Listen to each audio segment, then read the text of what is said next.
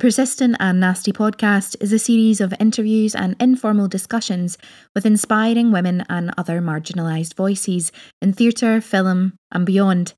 From actors to activists, we aim to amplify these voices and invite the world to stay nasty.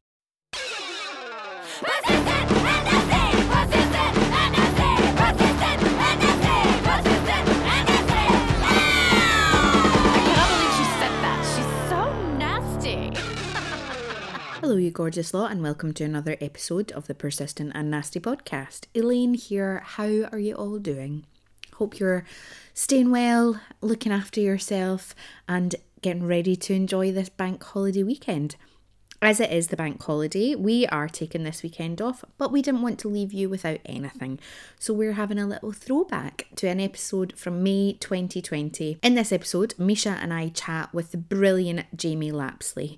And it felt really important to share this episode in particular because what we discussed throughout this episode is still really important and actually in some ways even more so now 2 years on. You can follow us on all social media, Twitter at Persistent Nasty, Instagram at Persistent and Nasty, Facebook Persistent and Nasty. Send us a wee email to persistentandnasty@gmail.com. You can follow both Louise and I on social media as well. Louise is Ms. Louise Oliver at Ms. Louise Oliver on both Instagram and Twitter. That's right, that's what I'm saying. Yep, Instagram and Twitter. And I am at Elaine Stirrett on Twitter and at Elaine.Stirrett on Instagram. Now, for today's episode, since it's the bank holiday weekend, I say have whatever you want. Splash out, whether that be on something fruity, something fizzy, something tropical. But you can always just have a good old cup of tea. Sit back, relax, and enjoy. We are super excited. It's me and Elaine here tonight. Hi. With the amazing production designer, Jamie Lapsley. Welcome, Jamie. Welcome, Jamie. Thank you for joining us here on Zoom. We're all at home drinking our respective drinks. Yes, teetotal, obviously, yeah. Teetotal, absolutely. It's all tea. Jamie, if you would like to introduce yourself, give our lovely listeners an idea of the kind of amazing work that you've been doing. I'm a production designer who kind of took a quite circuitous route to it in the end. Came up through industrial design at art school and then didn't really go into screen media, but found a real job and eventually lost my mind. Started apprenticing sort of in theatre design way back in sort of 2001. And then was hired as an art director with the BBC with a production designer there, a chap called Alan Wright, who passed away sadly a few years into our working relationship. And it sort of strangely catapulted me into stepping up as a designer because I'd worked with one person exclusively. I had no contact in the industry. I was about sort of 2 years into my career and I didn't know anyone but the designer I'd worked with and the various crews underneath me. So I found myself at the BBC and slowly but surely over the years have learned storytelling, I suppose is the best way to put it, and learn how sort of the skills I have and the instincts I have, I can express using design as a medium to do that. Rather than, I guess when I started was very visually led. And now everything I do is incredibly visual and quite somewhat stylized, but that's an iterative process out of a story. So yeah, and did all that, got into kids TV for a bit. Kind of the BBC didn't ask me back at one point because I think I had too many opinions. You're in the right place then. Welcome. And then worked in sort of independent cinema for probably about 10 years solidly.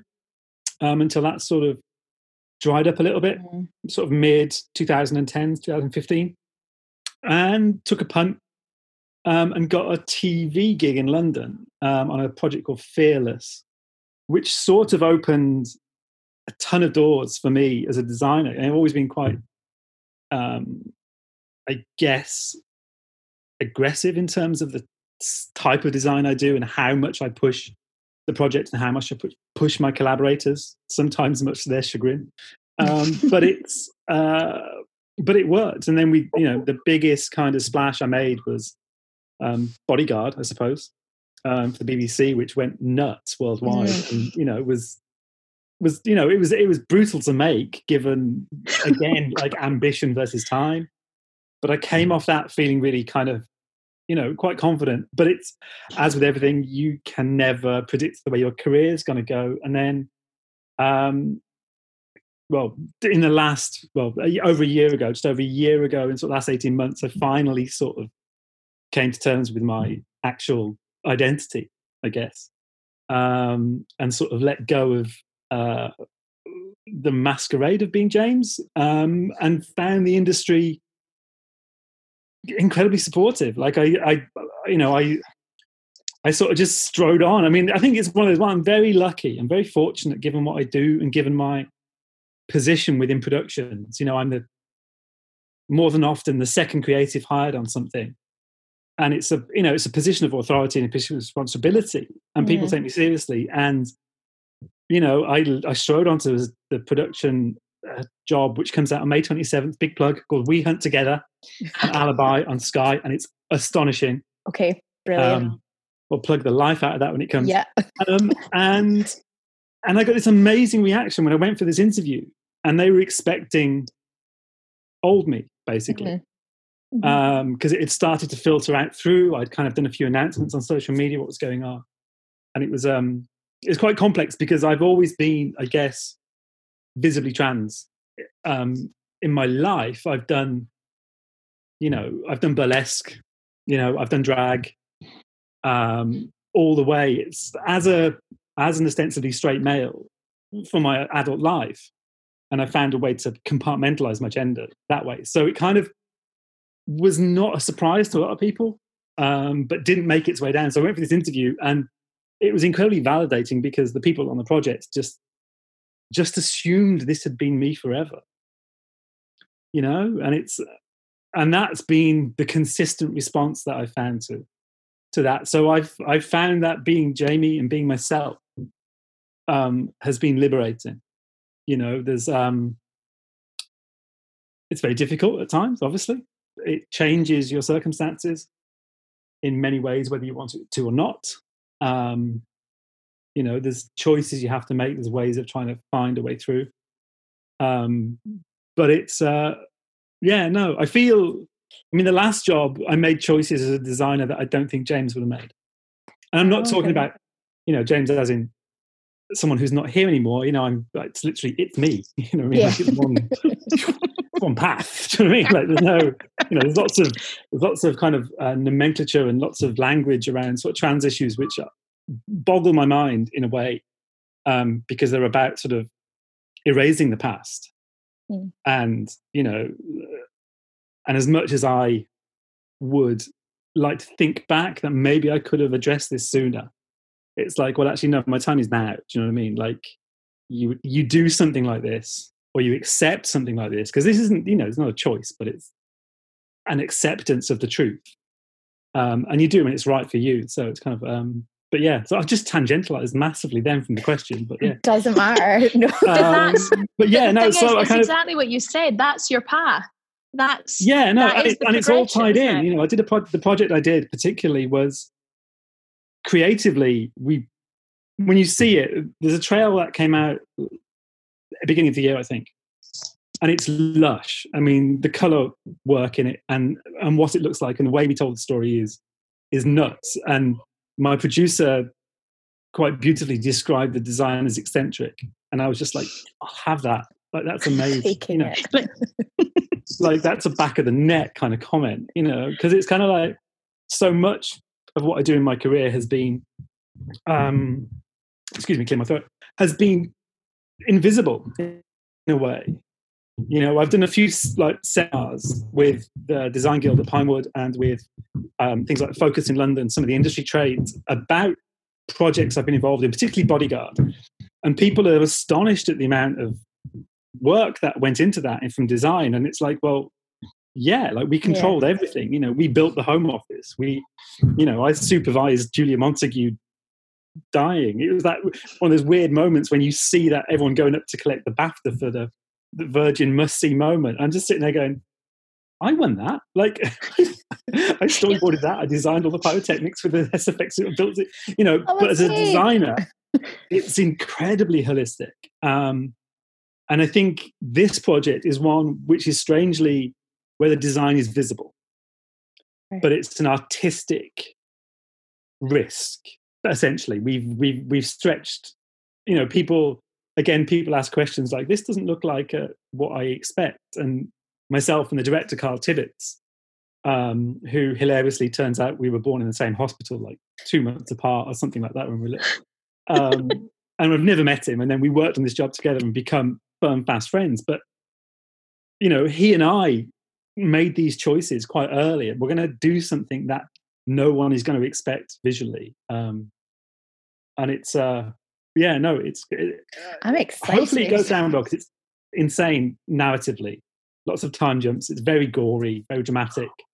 Made on a shoestring, but it still looks, sorry, plug. But it's exciting. No, it is. It's absolutely exciting. And it's nice when stuff is made on a shoestring, but that actually that tension brings out some really exciting, like, creative problem solving. Well, yeah, I mean, I'm doing it disservice. We were appropriately funded, basically. It's never appropriately funded in film and TV. You could always use more money. But it was a sense of, we were, our production team, our producer, particularly Lisa Osborne, our line producer, Michael Robins, everybody understood what we were trying to do as storytellers. And every choice we made, and lots of kind of pushback to the execs and collaboration with the writer, lots of rewriting, to make it workable and to make it shootable, rather than just being given like a fait accompli.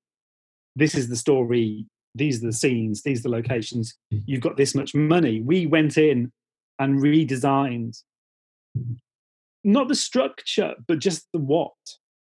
What was written was not as, let's say, in terms of the settings, was not what we delivered. We made choices that allowed us to punch, much higher above our weight, as it were.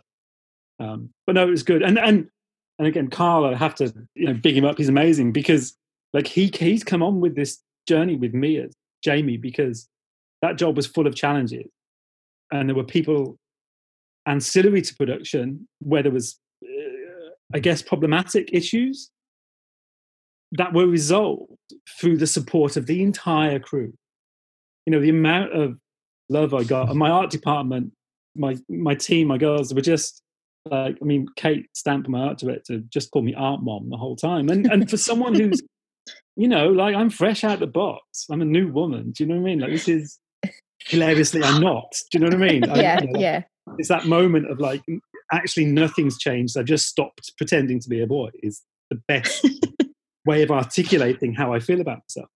And just the level of support I got from them and the family we came. There was a hilarious moment in sort of the back end of the shoot, and I got my appointment with the gender clinic. And I got my prescription for my hormone therapy, and they made me a cake. We had basically out on location, and we had a party. I'll send you the clip. Oh yeah, please do. It's on Insta. And they made me a boob cake and sang "Happy Estrogen to You," and that was just like, absolutely fucking decking myself. But that's and it was one of those moments. It was like, I'm in the right place. These are the right people in my life. Yeah. And no one. People stumble over pronouns with me, and I'm somewhat androgynous quite a lot at the time, and I don't fit any expected paradigm for people's understanding of what a trans person is. I kind of relish that. Do you know what I mean? I love it, to be honest. It's like I'm not what you expect, I suppose, is the best way to describe it. And there's all sorts of issues that are with transgender identity particularly, which I, as someone who has played visibly with their gender throughout their entire adult life, don't ascribe to, because I don't feel I'm chasing like an aesthetic in a sense. And that's not to say that people who do that are wrong in that, but it's kind of like I feel very privileged that I've kind of I don't know, I guess I worked out a lot of kinks about how I see myself 10 years ago. I won a pageant when I was in 2007. It was Tranny of the Year or something like this. Fabulous. So I kind of, I've done, but at the same time still been horrifically terrified and self-aware that I couldn't express my identity in the way I felt I needed to because of the fallout. Mm-hmm. Terrified of what the world would think. And the compartmentalizing of it through performance, through burlesque, which tied into like making and costume, and all became this, this kind of, I guess, a narrative that, James was arty, so it's allowable. And it's like actually this very strange realization that those moments between the performance and going home were bliss. Because like stage performance is terrifying and fucking shocking. I get battered every time. Just like, but it was this idea, it's this contract I'd made with myself, was that if I do this, if I'm bold enough to get up on stage, I have the right to spend the rest of the evening being myself. Which is hilarious because you're dressed as a fucking showgirl. Do you know what I mean? It's just like the best kind of dress. Yeah, but it's weird as well because it's like, for me, like seeing the expansion of drag, which I did a bit of in London in sort of 2016 and got involved and kind of I never fitted really. I mean, I had a horrific like crash out. One of the girls who was in Drag Race, Cheryl Hole. Yeah. Luke, we were in this same competition together in this same heat, and they were all amazing. And I went up and I was caned. And at some point, I will put the footage on the internet. Like anxiety, like it's traumatic. I looked hot as fuck, but it was, like proper like fake ass and that sort of stuff. But someone just said, it was like, this isn't drag, you're just a hot woman on stage getting undressed. And yeah, and your point is whose problem? And it was one of those ones, and it was kind of that's been fascinating, seeing that and having people saying, I bet you love it. And I'm just like, I don't know. I don't know how I feel about it, because it's complex with my identity. I've never, and even then that was that weird thing. I remember going to one gig with a bunch of them and meeting this amazing like 6'7" queen, Sybil Ward, who runs this amazing night in Limehouse and she was like, you're the straight drag queen, you're dad drag, aren't you? And it was this thing, and I was like, I guess so, yeah. But at the same time, I really wasn't drag.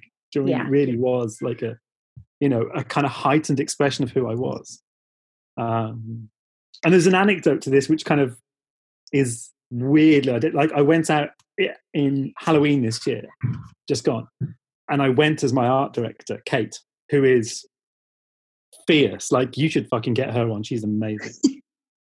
And I went as her, but it involved me putting the costume of drag on again and changing the nature of my face and how I look and fake tits and an ass and all this sort of stuff. And it broke me. It literally broke. I broke a heel on the way out, and I had to go home halfway through the night because it was mentally exhausting and terrifying. And every time I saw myself in the mirror, I didn't recognize who I was. I saw James.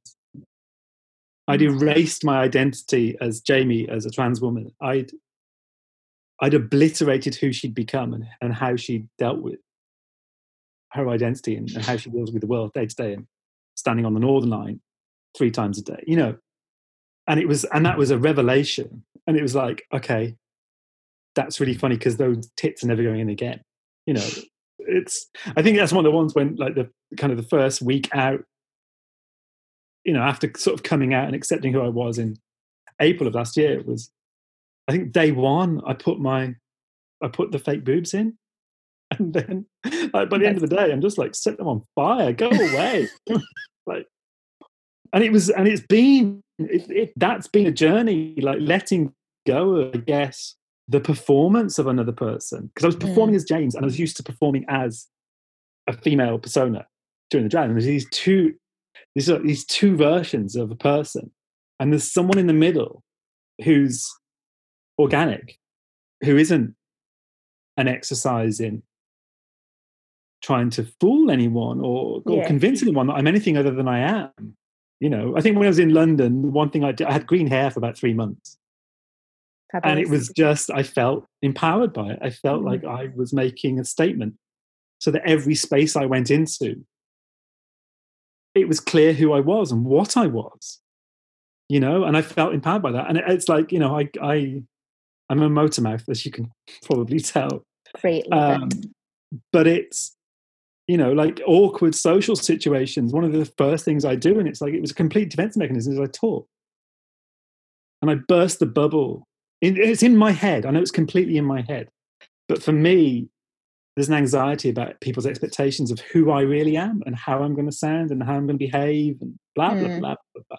I'm just like, fucking get out of the way. Come on. Like, there's stuff to do.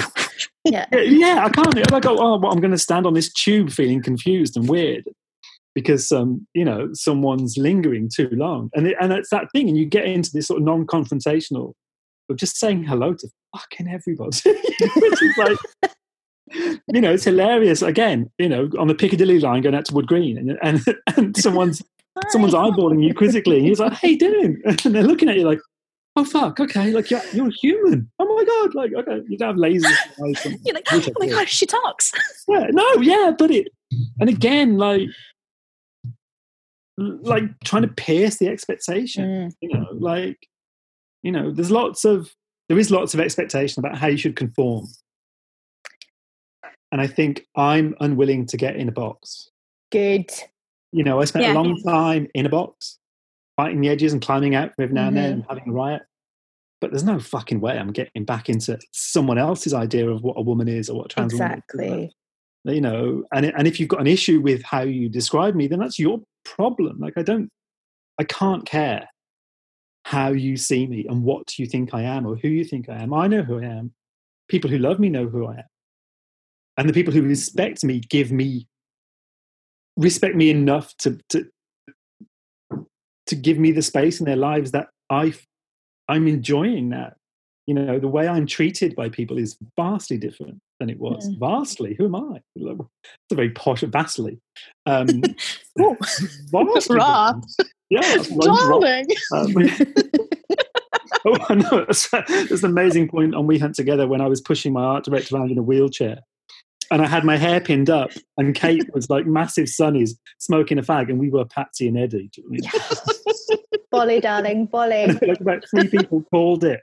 As we were just dicking around, like, you know, they were on the set. We were kind of prepping this wheelchair for a stunt. Spoilers. And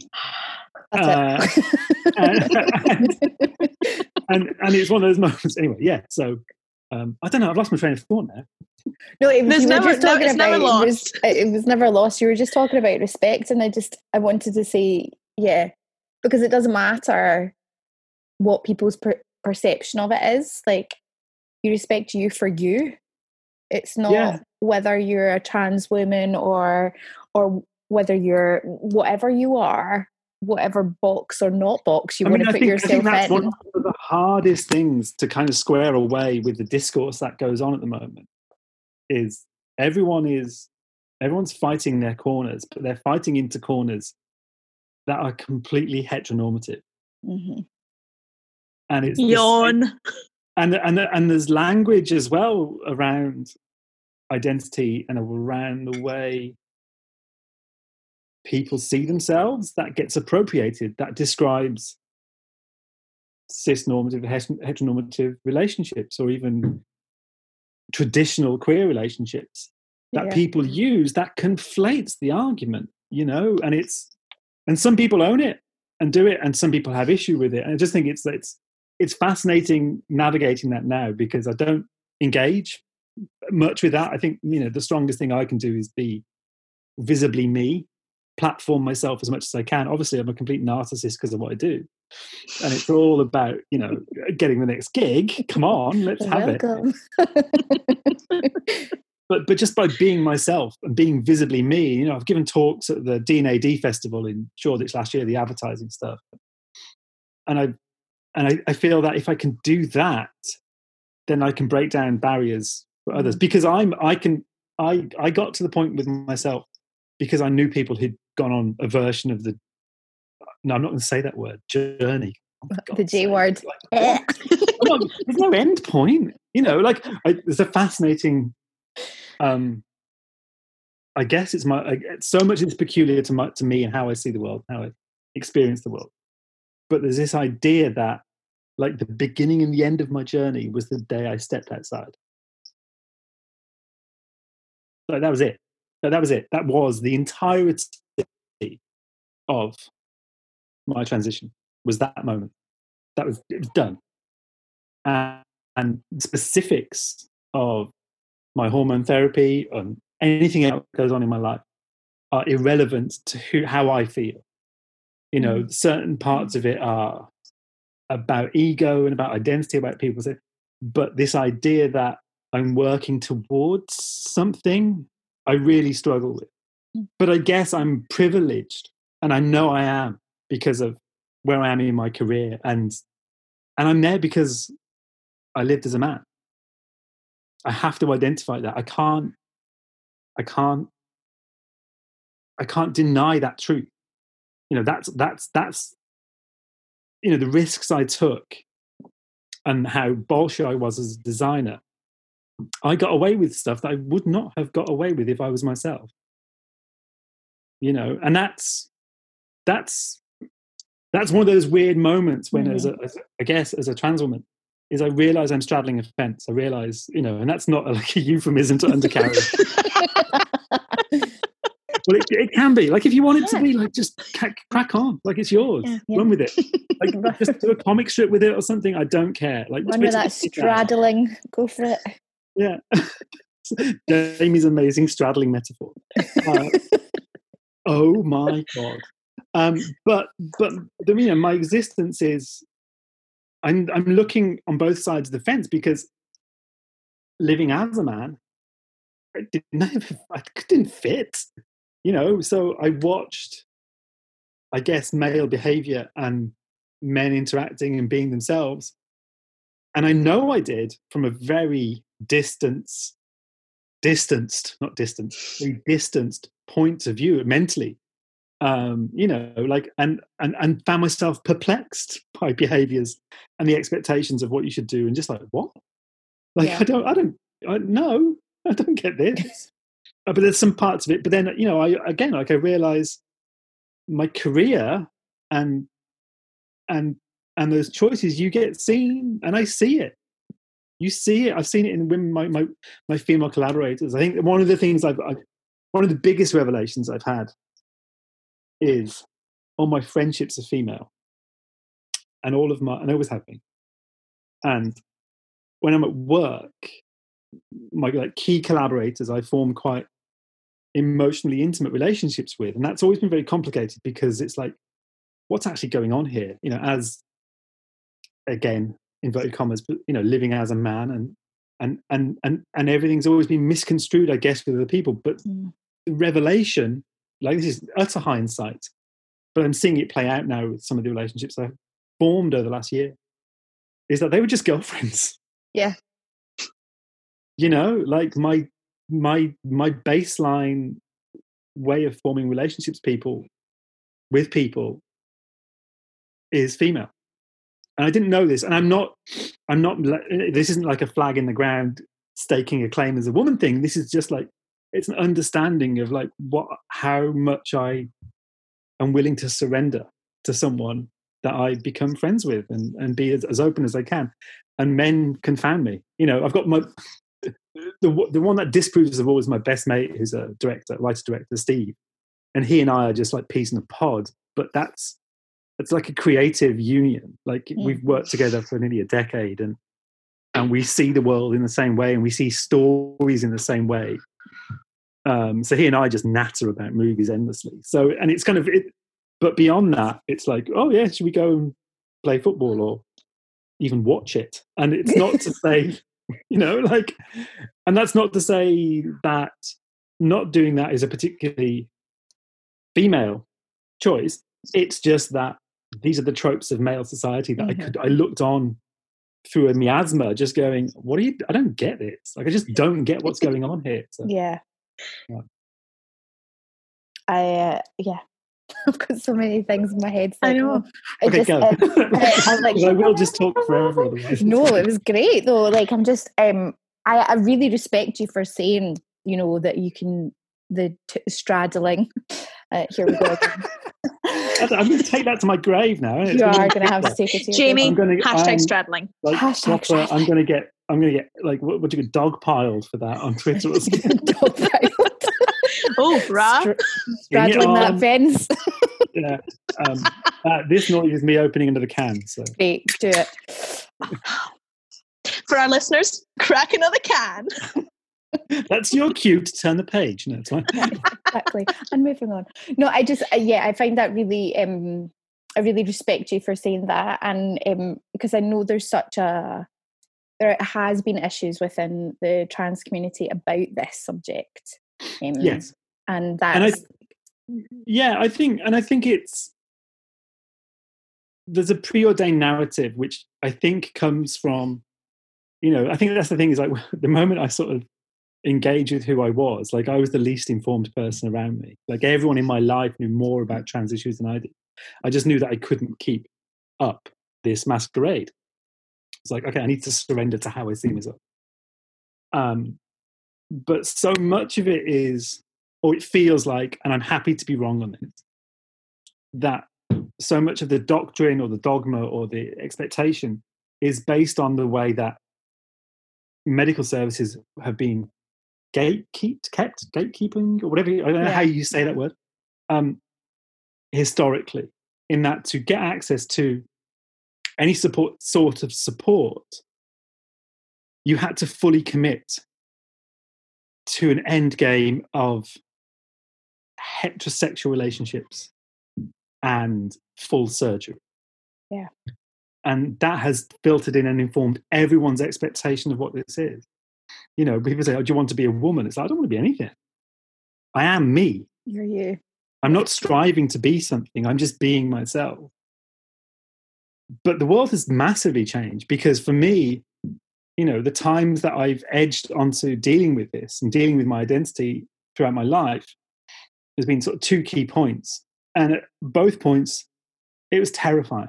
You know, I remember leaving home to come to Scotland, 95, to come to art school.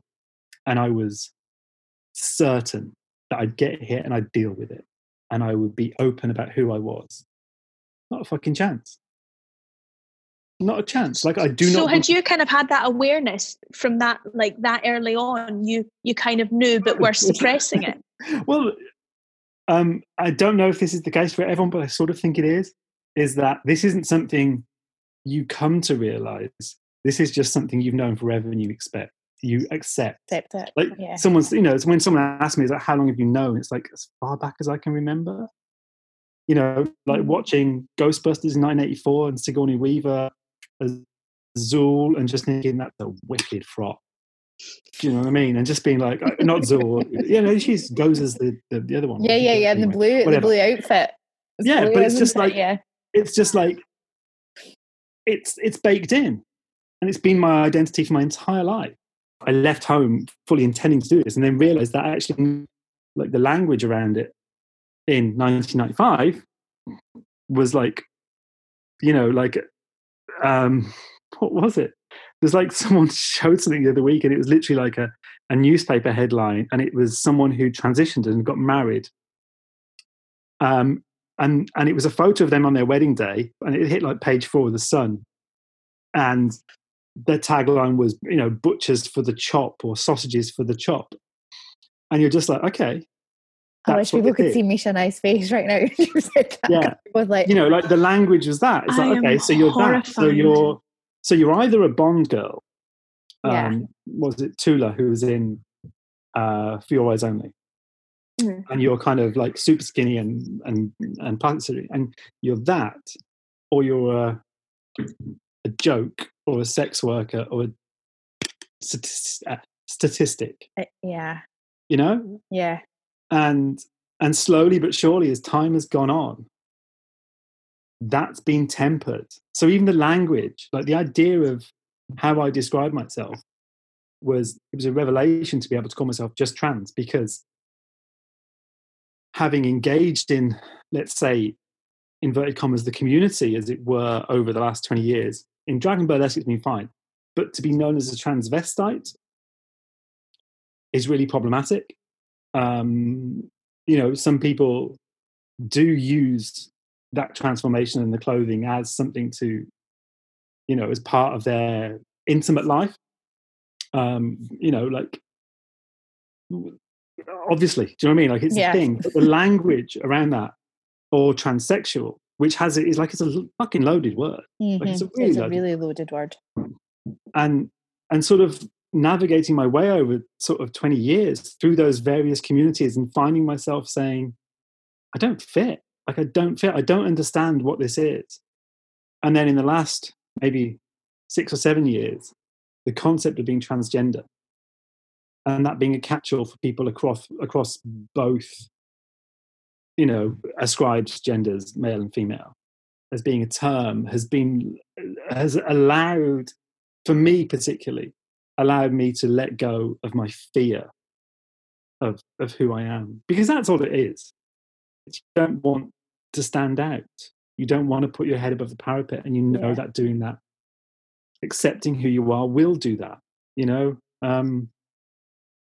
It's interesting. I kind of think, people ask me, do you wish you'd done it? I was like, I tried. I tried late 2000s, a few times. I was working in theatre. I'd throw some hair on and go to work. And it was hard. It was tricky. But again, for me, the language wasn't even there to describe how I saw myself. Did you feel that people didn't understand it as well? Do you think because maybe it hadn't been kind of fully unpacked and widespread kind of talked about? Do you think people kind of struggle to understand? Do you know what I mean? Like, people still don't. I think that's why, I think I don't know, I feel quite articulate about talking about this, because I find myself having to explain to people so much, like, what it means to me particularly.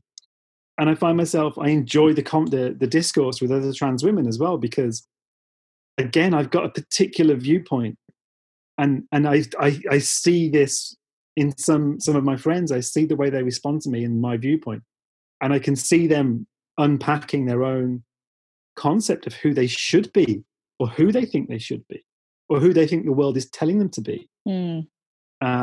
Because, again, that's it. It's like, okay, you're going to transition, when are you having reassignment? And really, like, that's your question? Like, what's physically my anatomy, how I'm dealing with myself? And it's like, that's the fucking least of my worries. Do you know what I mean? And again, this is maybe way too honest, I don't know, but that's a secondary concern to me, existing as a woman in the world and dealing with day-to-day life. Yeah. And for a lot of people, there's very interesting things about diagnosis within access to medical services. And this all goes back to that idea of, like, so historically, this is all around the houses, but historically, you had to be, like, only expressing an interest in, as a female, male partners. And I'm into women. I've always been into women. Like, that's not going to metamorphosize magically to suit someone else's gender. So you had to do that, and then you had to commit to a full reassignment, and you had to let go of your old life, and all of that has filtered into the way the world people see trans people. But it's not my experience, and I think it's good for anyone's mental health. I think there's a really interesting thing about the way that, becoming aware of the concept of the patriarchy as as becoming a woman in that sense, or, sorry, wrong words again on myself, like letting myself be who I am is better.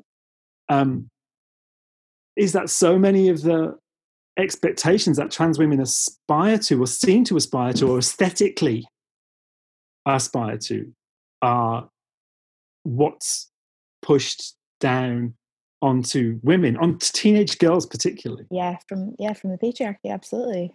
You know, and how you should look. And then you see within the trans community people falling over themselves to present that version of femininity back to the world.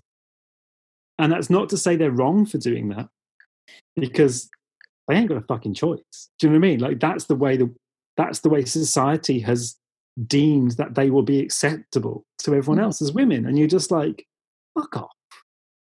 Like your expectations of who I become have nothing to do with my day-to-day life, nothing to do with my relationships, nothing to do with the way, you know, people see me or people are attracted to me or I'm attracted to them.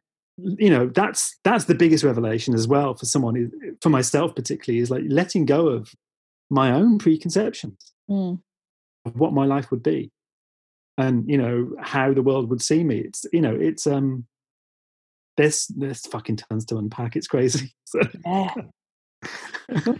You're so right. Like there is that thing of that idea of, and is whether you're born female or not, that you have to strive to look like a certain way or fit into that box. And it's I had an amazing one. I was at the Design Guild Awards in Park Lane, a hotel in Park Lane in like start of Feb. And before we weren't allowed to go anywhere. When we could go out. I remember those days. and the woman sat next to me was talking to myself, and she questioned why I was wearing trainers. And I just black dress and some shiny kicks and, you know, some jewels. And I was just like, I'm me. I'm not doing the performative drag thing. Like, screw that. Like, this is how I look. You know, I've got a massive fucking face, so it's fine. But it's like, and she had this thing, and she's like, well, if you want to be a woman, then women have to wear heels to these things. And I literally was like, and Bex, the girl I was with on the night, she just like looked over and was just like, basically, are you the patriarchy? Like what's happened here? Sorry, like, what? you're telling me as a trans woman that I'm not womanly enough, but you're also telling every other woman in the building that you have to wear heels to be a woman when you go to a posh do, because it's like that's what and it was like, oh my god, this is insane. And again, it's so ingrained. But again, that's the point. It's like she's not at fault saying that, because that's the way it's baked in. That's like, and so many people think it's about that as well. Think, you know, what this sense. Did you say when the girl with you said to her about, are you the patriarchy? Did you register at all? Jokingly, do you know what I mean? We kind of, you know, you laugh this shit off because you're just like horrified. But it was that moment of just like, okay, well, there's nothing we can do. Do you know what I mean? It's like. Did she recognise what she'd said and kind of like show that? Because she did, because she was asking quite a lot of questions about what it meant and who I was and how. And she was really inquisitive and asked really astute questions. And I could see the stuff that she'd maybe been exposed to in terms of discourse and concepts that she was struggling with when she was in the room with someone, in the sense of just like, this is not what I thought. And again, that's the point. It's like, this is not what I thought. My God, she doesn't sound like I expect either. Do you know what I mean? There's still quite a lot of bass in her voice. Yeah, you know. And again, that's, I think that's a, not to kind of, again, I'm very wary of the way I see the world being skewed by my 20 years of fucking about with it publicly. Because I'm comfortable with who I see in the mirror. And there's certain components of this, hormone therapy and stuff, which I'm embracing and the changes that's causing. But there's certain parts of this as well that people engage in to achieve a level of passing or being seen as or read as women. And I can understand why. I can understand why that happens. It's just my own peculiar path. I think it's so funny you say that though, because I I really, I want people to embrace that though, because everybody is on their own path, right?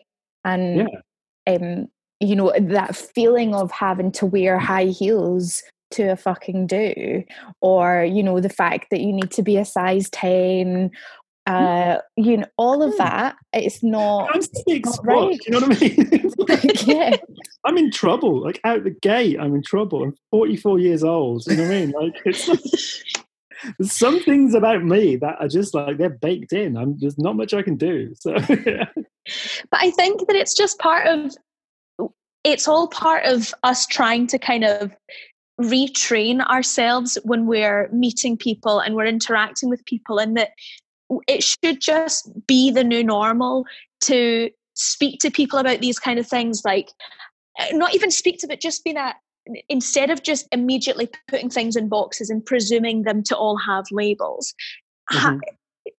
having that kind of open mind to just speak to people about how, like, what their pronouns are and the kind of outfits they like to wear, and just being able to kind of talk to people about their own experiences as opposed to presuming their experiences. Well, I think it's interesting because I was really wary of like asking for a female pronoun at the start. I got it from lots of people, but I felt like I was so nervous because you do, you know, like I'm just day one out in the world, and again, not particularly, you know. I sort of style myself after my first sort of mentor, which is like Sarah Pauly, this theatre designer. So like most designers, I wear lots of black and I'm just a bit of a rock goth. Do you know what I mean? Like it's my inner kind of 80s rock tick. I mean, you're ticking all my boxes right now. So it is the vibe. And it was kind of interesting kind of doing that, but then the number of people on that production, maybe like half the people I spoke to, I had to have the conversation about where this is going. And it was interesting because some people were just like, oh, that's you and that's been you forever. And that was astonishing to hear, to have someone turn around to me and just assume that I'd been addressing my own identity in the way that I am now for a long time. And I was like 2 months in, was like, redonkulously validating. And you could tell that they had no concept of it, of there being anything that I was pushing towards, because they were just like, okay, there's a fully formed human in the room with us. There's someone who's confident and who's good at their job, and you know, she was rocking it. It's fine. She's beautiful. Very much. But there's some people who were kind of like, oh, so what does this mean? And what are you going to do? And all of this. And it's kind of like, okay, I'm not going to give you a row, but none of your fucking business. Yeah. Fucking business. And also... None of your fucking business. Yeah. But also like, you know, I felt this obligation to have that conversation. You know, I've lived enough of a life to kind of see what, or I have enough arrogance to believe that I know what's important in those situations. And it was just like, okay, I can't let you move on from me with an understanding of what trans person is that is based on fucking hell, what, The Crying Game or something? Yeah. You know, like really, that's pretty much where most people are. Like Jay Davidson, Stephen Ray, they're just like, yeah, The Crying Game. Oh, yeah, they were in Stargate. Oh, is it, boy? Like that conversation. Like, you know, sorry, this is like way before most people were born. I'm sorry, like early 90s. I'm used to nodding along to references I don't get, but it's not got a freaking clue. Crap. I've got Watch The Crying reference Game anyway. Stephen Ray, amazing. It's like an amazing film. Misha said last week, was that fab a film? It is rooted in a concept of transgender identity that is about passing and about the subterfuge of someone masquerading as a woman when they're really not. And the reveal. Spoiler. Oh my God, what's the point of watching it now? But that was the big twist. Was that? Yeah. Oh my God, she's a boy. And that's the thing. Is like that idea, that conversation. It's like, no, she's not. She's not a boy. like an anatomically, she still has junk. Yeah. Yeah. Fucking boy. Do you know what I mean? Like, Cool story. And so what? far from it, you know, and I think that's those kind of conversations and the way that the world, again, the way that the world does that and the way that people within the community, and there's no such thing as a trans community, just lots of people trying to fight their way through life who come together to fight their corner now more than they ever have. But it's like, again, you know, I read an amazing interview. There's a theatre practitioner and writer, Kate O'Donnell, who used to be one of the sort of in-house drag queens at Hacienda, way back in Manchester. And she was talking about the fact that she, in recent years, has let go of the idea of trying to ascribe to a straight feminine identity. And she's accepted the fact that she looks queer. And it's beautiful. And her language is, she's so far better than I am at explaining. But it's one of those ones. It's like, yeah, I'm trans. I'm different than what you expect, and I present myself a certain way, and I behave a certain way that's anomalous to you and your existence. But I'm not fucking dainty. You know, I've got a mouth. I know what I want, and it's fascinating. You know, and I feel, as you can tell, I can talk about it a lot. Great, though. It's a lifetime of kind of suppressing this conversation. But I feel these conversations aren't yet being had. So much of the conversation at the moment is like a proper war about respect us as women and stop trying to exclude us from life. And they're happening on that fucking social media platform, which has nothing to do with reality. Because my day-to-day is a vastly different experience than if you were to read the paper. You know, and when people have, I guess, transgressed to on the way they behave towards me, the rallying round of my peers and the people in my personal life has been astonishing. And it's just like, you see it just get nipped in the bud. And when there's like 70 people on a production and they all step behind you at a key moment and are just like, you're out of order. And then when people who maybe struggle, or one of the hilarious moments is the idea of people struggling with your pronoun, because like I say, I'm androgynous and I present a certain way and I behave a certain way, and aesthetically I look like me. And I think I'm beautiful, and there's people in my life who think I'm beautiful, and that's amazing and wonderful, and all of that. But it's when someone is struggling with it and they're dropping the he in the whole time, because people put it in their minds. Adura, she might not want this bit to be in, but I'll tell the story anyway. Okay. She was struggling on Expensive Shit, and because what she said to me was she was convinced it would just drop in and she'd get it. And I was like, no, because I'm the first trans person you've ever met. You've got no way of understanding how all of the emotional and physical triggers you're used to with people in your lives are binary, but you don't understand how baked in they are. And she was like, what do I do? What do I do? And I was like, well, okay, here's this story. And there's one person on the project who kept getting it wrong. And at one point I sort of had it out and was like, it's really problematic. And it's not problematic because you're offending me. It just creates a question in people's minds as to what's going on, about whether or not this is just a phase or it's something you're trying out. It's like, no, this is my lived experience. This is my life. Every day of my life, I get up and, some assembly required still. Jamie steps herself out into the world. And this is my life.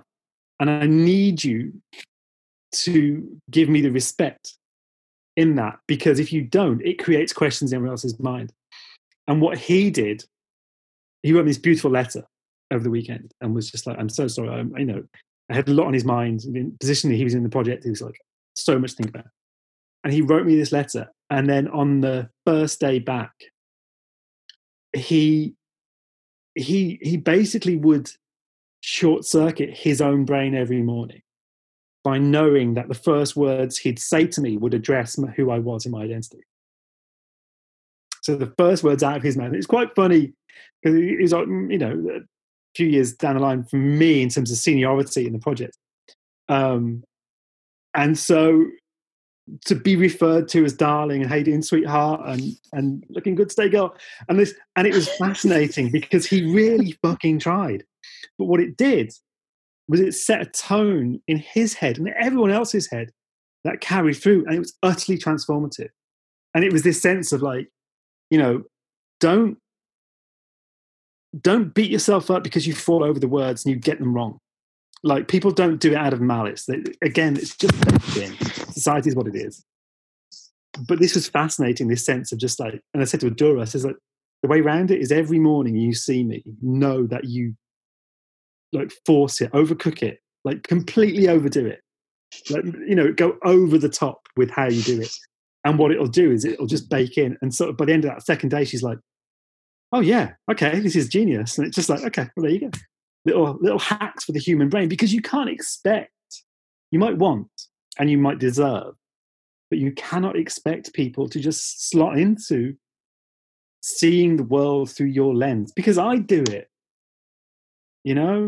like you're right to want it, and you're right because you do deserve it. And this is me talking to myself and everyone else in any position.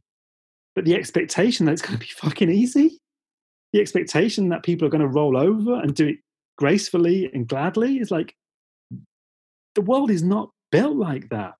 Like, when we talk about that stuff with the patriarchy, when we talk about the expectation of gender role, when we talk about the expectation of what it is to be a man or what it is to be a woman, how people see you, you're dealing with people who've had a binary existence for 60 years of their life, who've never met anyone who blurs that line. Anyone who was queer in their life has either been demonstrably like butch or femme, gay or lesbian. They have ascribed to a certain concept which they then understand. That classic question that they ask kind of gay couples, like, who's the man and who's the woman in a relationship? And it's just like, what do you think they do? You're fucking insane. You're fucking insane. But again, it's that sense of just like, that's what people have got in their mind. And, and I can see like people falling over themselves for the use of the word they. It's just like, oh, fuck off. That's got to be the easiest one because you're not going to break anyone's heart. Do you know what I mean? It's like that's not complicated, but it is. But what it does, it requires people to make an effort with their language. And we're not used to doing that. We're not used to learning new ways to speak. Because words enter our lexicon and enter our vocabulary organically. That's how it works. Or you hear the word furlough, lockdown, and they're used every day in the press and on the news, and it becomes part of your vocabulary. And again, that ties into this concept of the word transgender versus transsexual or transvestite. And it's like, okay, the word transgender is like holistic and inclusive and describes the state of being, it's not a physical description. It's not a definable term. You can't draw a picture of it. Does that make sense? Yes. It makes perfect sense. I love that. I think I'm a little bit in love with you, Jamie. I know, I'm like, I hope everyone hears this and just feels as absolutely like seen and validated and reassured about everything as I do right now. I just feel absolutely empowered. And okay. I was thinking about what you were saying about how when you were first working, after you'd kind of like fully kind of come into yourself, and you were saying just like you navigating that language then, because I know, I was like it's like trying to explain to people the language around it. because the language, the words aren't fit for purpose. Yeah. It's a fascinating thing that people use the word, and this is probably quite problematic for me to say, but people use the word lesbian when describing themselves as transgender and their relationship with women. And for me, I can't really go there with those words, because for me, and this is my experience, that describes someone who's lived and as a born woman, who has grown up as a girl, who has had to deal with the patriarchy one-on-one from when the moment they're sexually awakened, and deal with the reality of the expectations of parents and fathers and family and men and boys. Yeah. And for me, that word means that. It doesn't mean who they fuck. It means their lived experience as a woman coming into themselves. But that's the thing, is that when you talk about being trans and you talk about it, it's like, I'm not becoming a woman. I'm just being me. And again, this is probably because I did performance and have played with stuff like this, was James was, to the casual observer, a fully formed human being. But internally, it was a performance, and it was a repression of sensibilities. I was hiding, and I was pushing back, and I was in self-denial. And, those people around me who know me the best have known this all along. And that was the moment of, the words where you can't keep pretending, and to be kind of, and to have that, to have someone have that clarity about who you are and understand you that much was astonishing. And it still is. And, it's kind of, but it's that sense of just like, yeah, okay. It's a masquerade, but that's the sense, is everyone just thinks at some point you get to your 40s and you're just like, I've got a whim, I'm going to become a woman. And it's like, no, I just need to stop pretending to be a boy. And yeah, sorry, I just interrupted, but I just thought no, that's okay. You're absolutely right. Listening to you dance around the language then. I know. And it's so, I find it really interesting, because I know that I'm really open, and I'm open-minded, but I still, I find myself dancing around words anyway, because I love to I overthink everything I say, whether I'm saying something that's completely. Oh my God, no! We can do a swap for a day, and then you change your mind very quickly. But, just say fucking everything. It's one of those things. It's a really interesting one where I'm always dancing. But anyway, what I was actually wanting to say was about how you felt like you were able to be more brave with your choices, and more make design choices that you felt were a bit more out there. And I was excited to hear about is there anything else that you've been kind of thinking about that you're like, oh, actually, I really want to try that with your work when you're obviously I know that the world's slightly changed. A little bit on the mental side at the moment, but is there stuff that's kind of maybe before this and even maybe through this that you're thinking, oh, actually, I feel like I'm able to express that artistically now? Tons. But that would just happen as an artist anyway, maybe. Just loads. There's so one of the things I kind of am aware of is there's shit James put up with that Jamie won't. Okay. To speak about myself in the third person, in terms of work, in terms of the way that I've worn stuff and taken. I would take a setback as a deserved setback. Historically. I've been reasonably successful, however you want to call it. But when things didn't quite work out, I always owned the failure massively and believed that I was at fault. And that's not the case. There's certain things that have happened, certain projects that I've been involved in where it hasn't quite gone my way in terms of staying on something or pursuing something, and I think I rolled over and just thought, well, okay, I'm not good enough. And it's actually just not like, no, actually, like, that's mine, But there's certain stuff I've done. I directed when I started out. I was a VJ and a graphic designer and did some promos and stuff like this. and 20 years ago. But very recently, like 4 years ago, I directed a short film, which was a proof of concept for the feature Anna and the Apocalypse.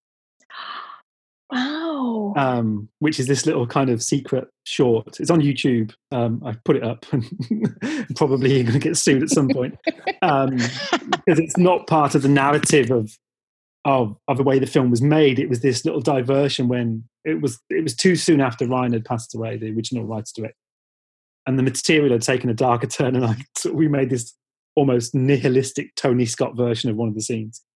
But it really gave me a taste for getting behind the camera. And I think, but I've always struggled because I've always just thought, well, I don't have a story to tell. And I really fucking do. You really do. You're like, yeah. I love that you said that. Again, our listeners can't see Misha and I's face, but we're both looking at our separate screens like, really, Jamie? Yeah, really? But that's it. It's like when you're suppressing who you are and what your identity is, the stuff you don't say and the stuff you don't want to admit to people and stuff you don't want to talk about because it's triggering or it's self-reflective and you want to avoid it, but it's fascinating because it's like that film has a Danish Girl particularly, there's a very interesting story around that which I'll talk to you about, but I'm not sure I should. We can cut it. So a very close friend of mine who I've known for a long time transitioned in like 2012, I think. And she was involved in the production that the director and the star of The Danish Girl were on prior to that, a certain musical.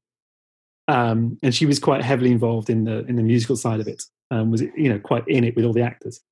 And she basically went through her transition during the filming of that first film. And it allowed the director and the star an insight into the reality of her existence, which prompted them to go ahead and then work on that screenplay. But the stories about certain actors who it turns out might be considered, swines as far as the general society concerns, but turns out have absolute hearts of gold, like certain Australian gladiators. Yes. Who essentially came to her defense in a way that, so this idea of pronouns, like said performer was like a terrier with everybody about getting it right and was just like, not a fucking chance, Yes. And you're just like, Stan, man, like, that's amazing. Yeah. Stan.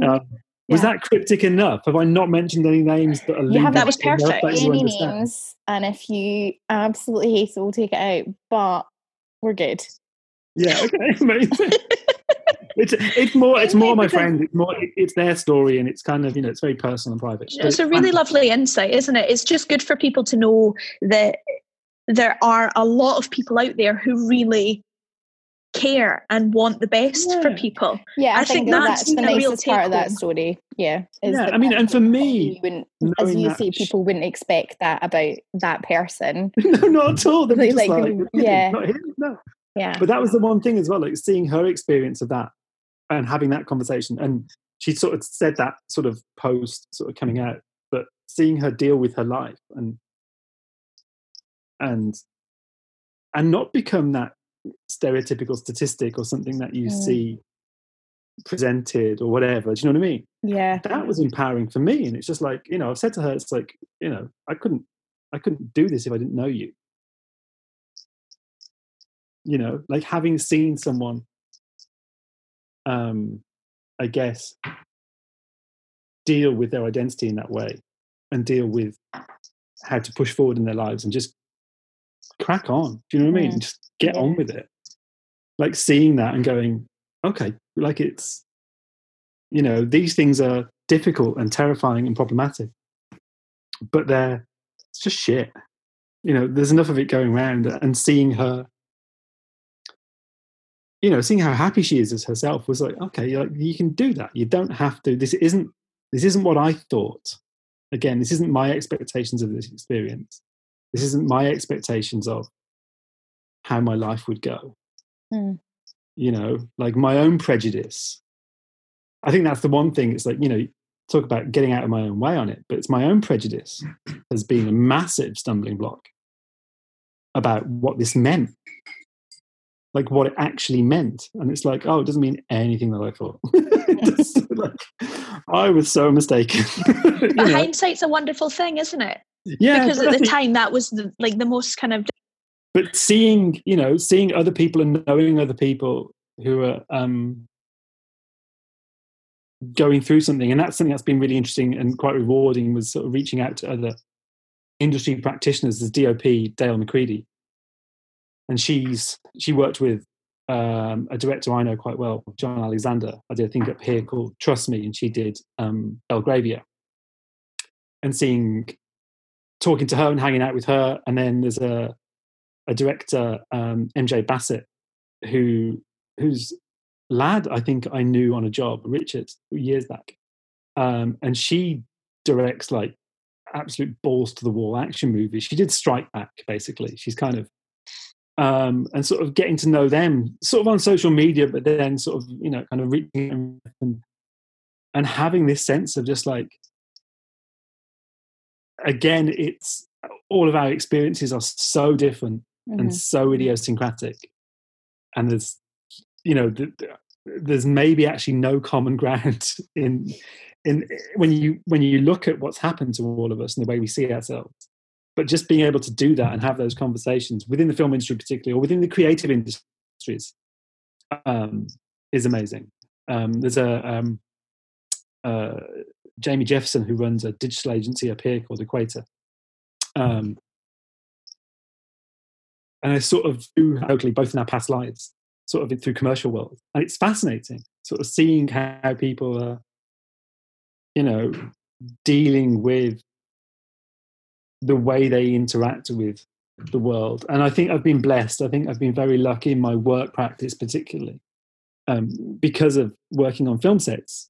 It's episodic, and you're a new face every time, and everyone's a new face every time.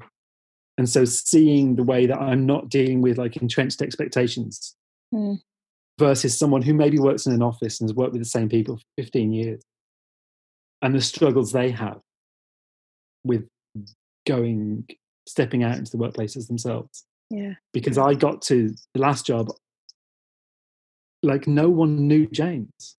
Actually, it's a lie. 2 people on the project I worked with previously who were part of my team, who were sort of lifelong friends, and I knew they'd not have any issue, and they'd rock it. But everybody else only knew me. They only knew the person they met. And that was amazing. That for me gave me the strength to actually come back north, because I was terrified of meeting my peers up here again and dealing with that. But kind of, you know, that sort of 8 months in London forging ahead has been, it's been really useful. Great. I'm looking at the time and I'm like, we could keep talking to you forever, so we'll maybe have to just do a part 2. But also, when we can get back outside, we owe you some form of IPA. I also drink wine and all the gin, so it's fine. Okay, you got to drink everything. Like, who's fussy around here? I mean, when we can get back out, not just like when we're allowed out to play. Not like now. Okay. Drinks on now. us. I thought you were totally calling out saying you need to drink more right now. I was like, totally drink more right now. I'm just dragging everyone down to my level. I'm drinking daily and I'm drinking too much. I'll say it. It's happened. I'm not condoning it, but I am trying to bring people to my level. I want to ask one more question before we sign off. And my phone is probably going to die, and I'm notorious for my phone dying. So if it does cut out, continue on and live your dream. But I'd love to know, we sometimes ask this, we did this a lot in our Women of Fringe series last year, and I'd like to bring it back because I talked about work enough. That's the only question I'll ask. Oh my gosh. Okay. You've talked about everything. You've covered like so many lovely aspects. I would love to know when you hear the words persistent and nasty, what does that mean to you? What does that mean to me? And it doesn't need to be positive. You can. So, should we try again? Yes, please. Okay, everyone be really quiet. So it's the idea that it makes me think of like the way that women are described in workplaces, and the way that something that, let's say, a inverted commas man would do would be seen as bold, but would be or decisive, or something like that would be seen as bossy, as a negative trait within women.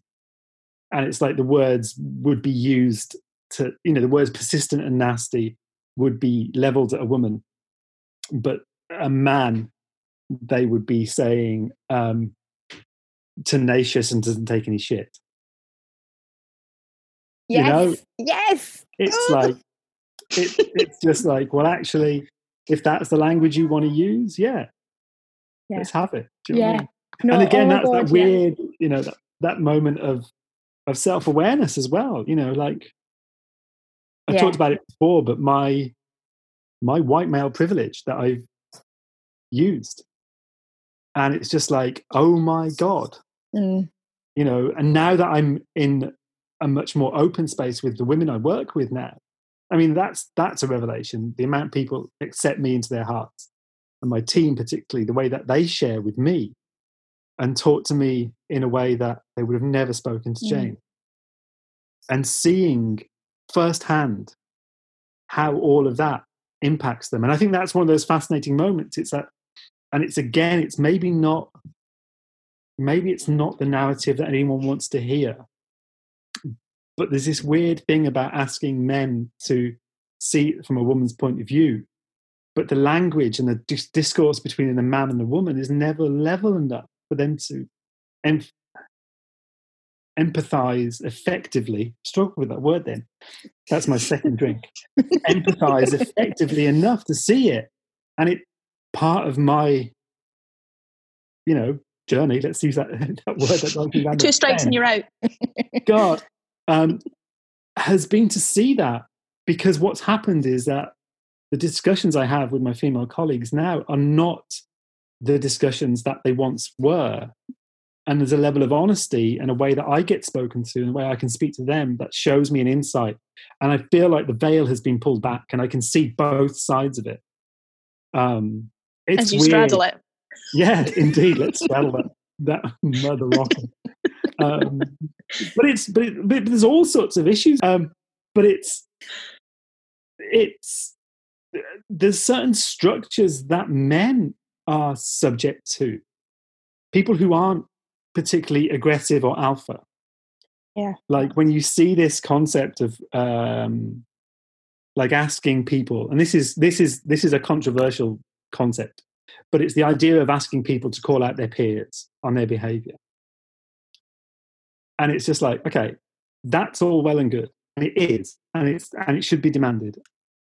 But the threat of violence that exists in male social groupings, if you step outside the norm, is astonishing. The threat of violence that is leveled at anyone who presents as less than masculine in those situations is astonishing. And this is part of the issue, is because the society isn't built to have that discussion. Men aren't built to have that discussion. It's not something that's referred to. And it's not saying that it devolves anyone of any responsibility, but it's just like, I was at school. I was part of that game. I've seen it firsthand. I've dealt it firsthand. I've been there on both sides of straddling that fence again. But the way that the ingrained, they're just roughhousing. It's like, no, it's physical intimidation, it's violence, and it's assault. And it infects and it suppresses the good. The damage done by that sense, the idea of the patriarchy, the damage done is holistic. Yeah. It smashes into both genders. It smashes into everyone's society.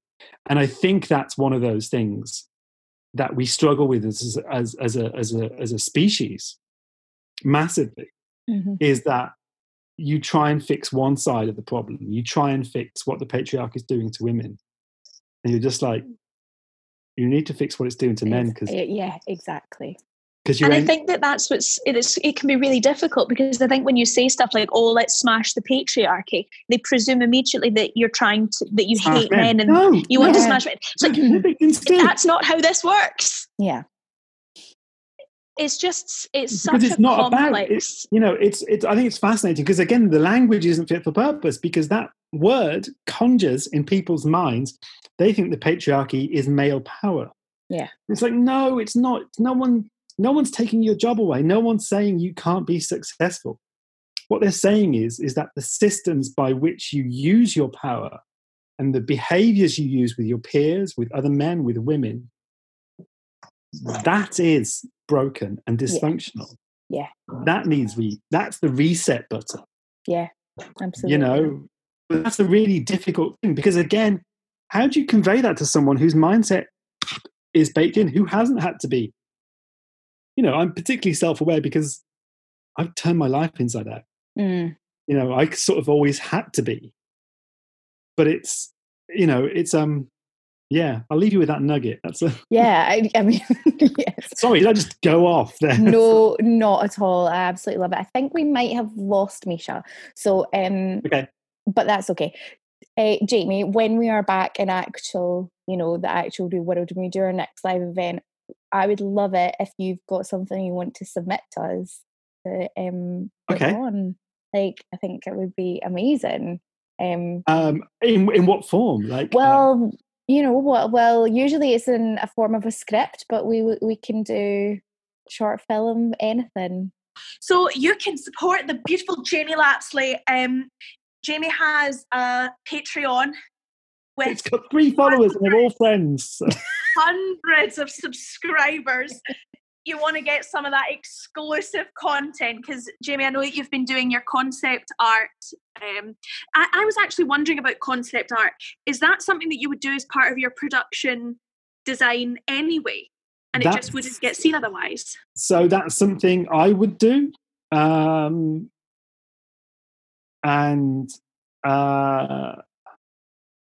Like the kind of level of project I work, I always draw everything I make, and I kind of pride myself on it looking exactly like the drawing. I remember having that comment made to me, and we've done it a few times in recent years when people have been genuinely surprised when they've walked on set and gone, "Oh, it looks exactly like the drawing." It's like, that's the job. That's what we do. That's why I'm fucking good. It's an expected component of, let's say, a Warner Brothers production. Okay. On a 4-part BBC drama, no one expects to see a painting of what the set will look like. Whereas my design process particularly is laborious is probably the best way to describe it. But it comes from theatre, and it's narrative, and it's dramaturgy, and it's distilling. It's basically discovering what the problems are in the story and how you solve those problems with design. And it's not about what it looks like. So you come to the vision right at the end. What you're doing as a designer is solving storytelling issues and filling in the gaps for the audience and helping the characters feel like they've got a cohesive world, and the identity of the piece is consistent. And then for me, I do all of that intellectual exercise, working with my collaborators, with the writer, with the director. And by the time it comes to say, what's it look like? It kind of just, there's like it's weird. I never present options. It just comes out. You're like, take it or leave it. I know you're going to take it because it's fucking hot. Well, but that's the thing is, because by that point in the process, I've actually rationalized all of those choices. So the design work I do based on my own taste and based on my collaborators' taste, but in story terms, it is supporting the narrative, and we could do it lots of different ways, and they'd all be right. But it's just like, so I found that for me, using like Photoshop and SketchUp and so, creating a full visual of what the finished article will be. And I pride myself on my sets, and that, a lot of that is the lighting and sort of prescribing with the DP how it looks, like how it's lit. For me, design is space. It's figures in shadow and figures in light, and it's about depth and movement. Color is subjective in a way, and can flow and can be reinterpreted. Doesn't have the meaning people think it does. Like you can't control an audience's emotion through color. You can reinforce a theme, but like color theory of what things mean, like that doesn't work. So basically, these are intellectually and artistically masterpieces, and people should 100% subscribe to your Patreon so they can see these absolute works of art. Yes. I will somehow give you a link, I think. Yep, that's great. Send us a link and we'll put it in the description box, and we'll put it out on all the socials and all of that. Amazing. I'm a genius, Jamie, obviously. You are a genius. Jamie, this has actually been I think one of my favourite podcasts, and I definitely am a little bit in love with you. So yeah. As always, stay well, stay healthy, and stay nasty. If you enjoy the Persistent and Nasty podcast and support the work that we do, please download, subscribe and review each episode. It really does help us get our message out and our incredible guests heard to as many people as possible.